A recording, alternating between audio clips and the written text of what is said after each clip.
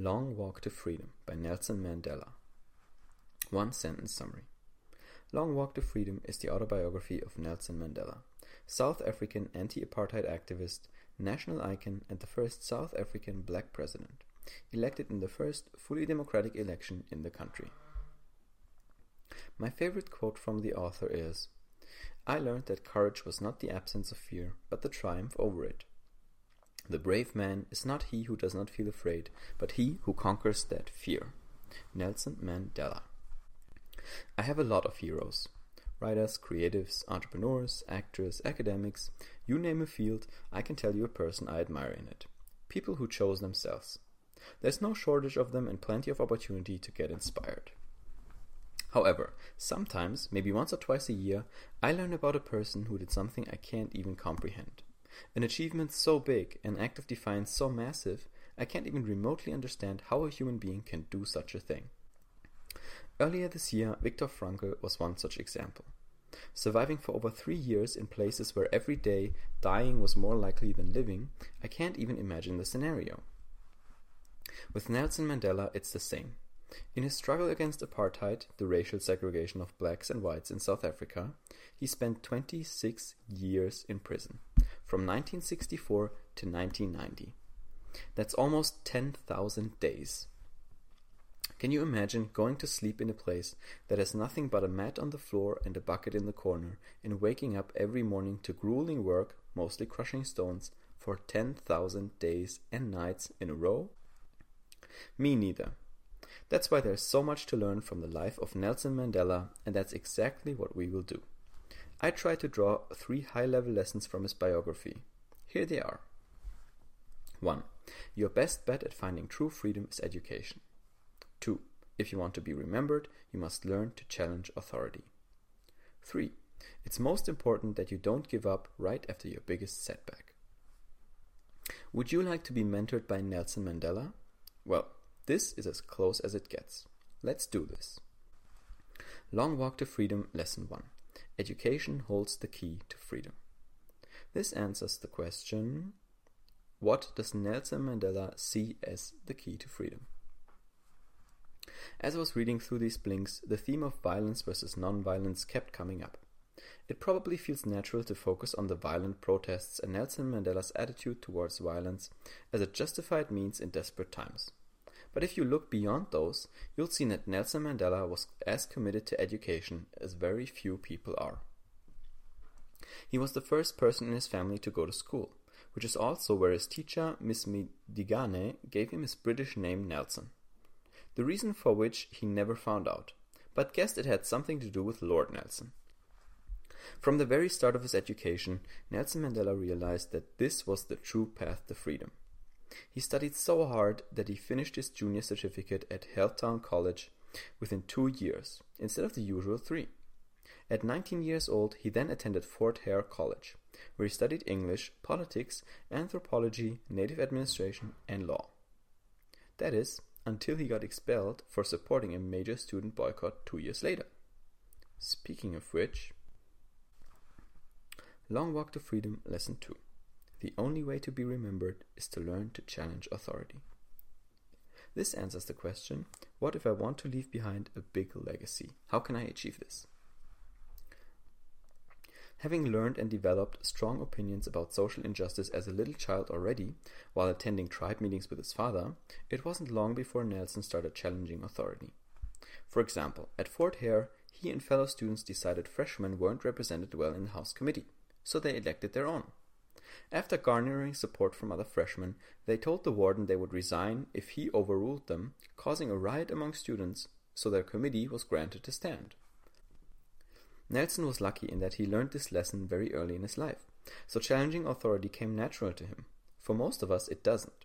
I swam with the current for most of my life, so the habit of breaking the status quo was one I acquired, and still am learning. However, if you think about the people you admire, how many of them would you describe as obedient, normal, authority-abiding people? 0. We don't remember the yes-men and the quiet followers. We remember the rebels, the ruckus causers, the troublemakers. If you want to be remembered after you're gone, you'll have to learn to challenge what's the norm. By the way, Nelson Mandela's real African tribe name was Roli Halala, which means troublemaker. Long Walk to Freedom, Lesson 3. The most important time to practice is right after your biggest loss. This answers the question, if you have a very crazy goal and you have a big failure, what should you do? In 1964, after being convicted of high treason for conspiring to violently overthrow the government, Nelson Mandela was sentenced to life in prison. A quote-unquote lucky outcome, considering high treason was usually punished with the death sentence at the time. And this is the unfathomable part of Mandela's story. Right after his most devastating setback, the ultimate failure, the moment most people would give up and say it's all over, he got right back to practice. He kept up the fight. Over the 26 years he spent in prison, he'd never stop educating himself, and he'd never stop challenging authority. Initially, he was allowed just one visitor and one letter every 6 months. But Nelson held on to his beliefs. For example, when all prisoners were given shorts to wear, Mandela spoke to the warden in protest, as he thought shorts were indecent clothing for African men. After 2 weeks of heavy protesting, the guards gave in. Over time, the prisoners managed to get their hands on books and magazines too, eventually even getting the guards on their side in protests about the horrible conditions in the prison, which led to improvements for everyone. My personal takeaways from Long Walk to Freedom for 2017.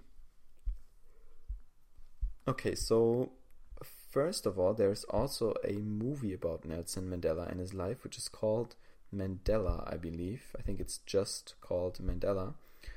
Or Mandela Long Walk to Freedom, not sure. But if you're interested in learning more about him in a short time, I think that's a good way to go. Usually biographical movies are really, really good if they're produced by a big studio, because they usually try to follow the book or autobiography fairly closely. So as I said, I mean, this man is insanely impressive. I can't think of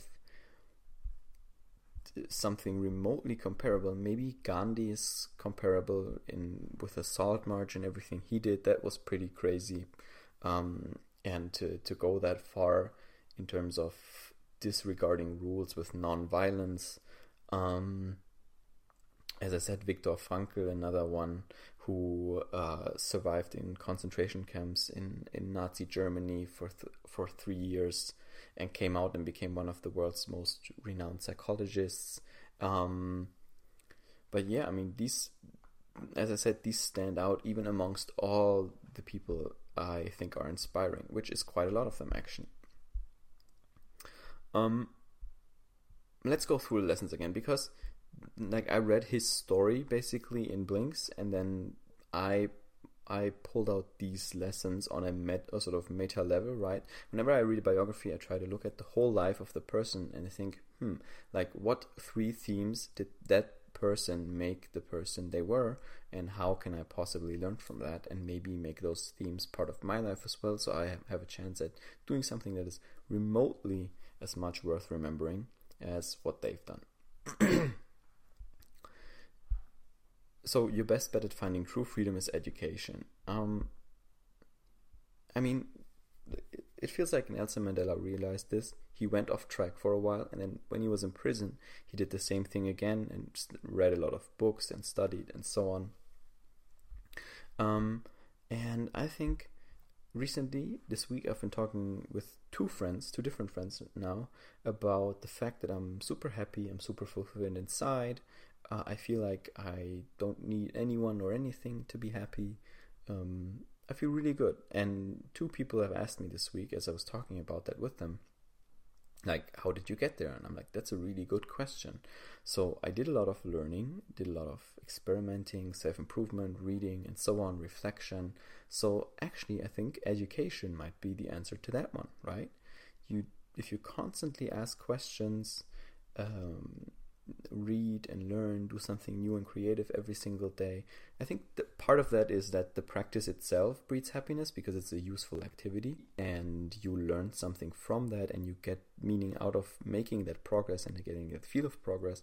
But then there's also the whole reflection part where you get to know yourself really, really well. And I think self-awareness is the precondition for happiness anyways, one of the biggest ones. So education truly does hold the key to freedom, because freedom and happiness are very associated. And so it's not just like education is the key to sort of financial freedom, or right, making a lot of money, achieving the lifestyle you want, whatever that is. That's much more obvious, right? That you need to learn to get there, but that you actually might need to learn to be happy. I think that's a much deeper insight, and that's one thing that we can take away from Mandela. Second, the only way to be remembered is to learn to challenge authority.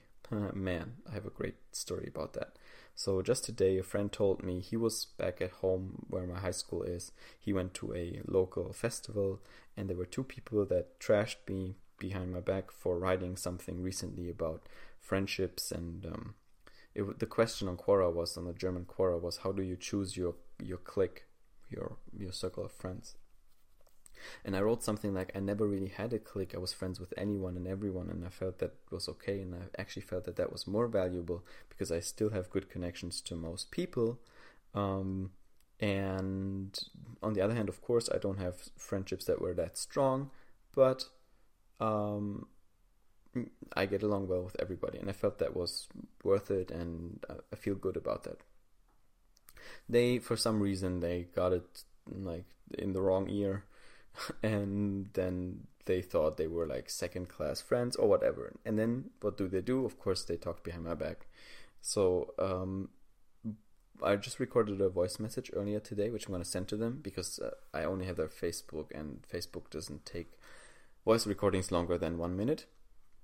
Anyway, so I directly, openly addressed it to them and said, like, sorry if you felt this way, blah, blah, blah, but I wish you would talk to me, and so on, right? So it's like, I'm trying to do what I think a good leader would do. But that's this whole thing in a nutshell, right? Like, writing for me and being open about my life and my shortcomings even is part of my legacy. That's what I do. I write, right? And if I have views that might be not uncommon, right, or challenge authority or whatever, I'm going to share those views. And if I know not everyone's going to like it, so what, right? I mean, okay, so these people don't write, these people don't do anything special, the two that trashed me specifically. So so fine, right? They don't want what I want, so they don't have to challenge authority. But that's why probably in 500 years, no one will remember them, and hopefully there'll be like one person that remembers or finds something I wrote and read it. So that's really in a nutshell. And I mean, the first thing is you can't worry about the authority, but I find that's sort of the easy part, right? Because the authority is like some arbitrary rule and you can go over it, cross it, and so on, and see what happens. I think the much harder part about challenging authority is to realize that you will get judged by other people too. So you have to learn to deal with the opinions that come from challenging authority. I think that's the much bigger problem for most people and what holds them back. So don't worry about that. And the last one, I think that's pretty obvious. After your biggest loss, you have to get back up on the horse and get back on the horse, get back in there and keep practicing and just treat it like it's no big deal. So this is what I learned from Nelson Mandela. I wonder what you learned both from the summary and maybe if you watched the movie or read his Wikipedia page or whatever. So if you learned something else about this insanely inspiring man, please do share it with me, nick@nicholasguiker.com, and I will see you on the next summary.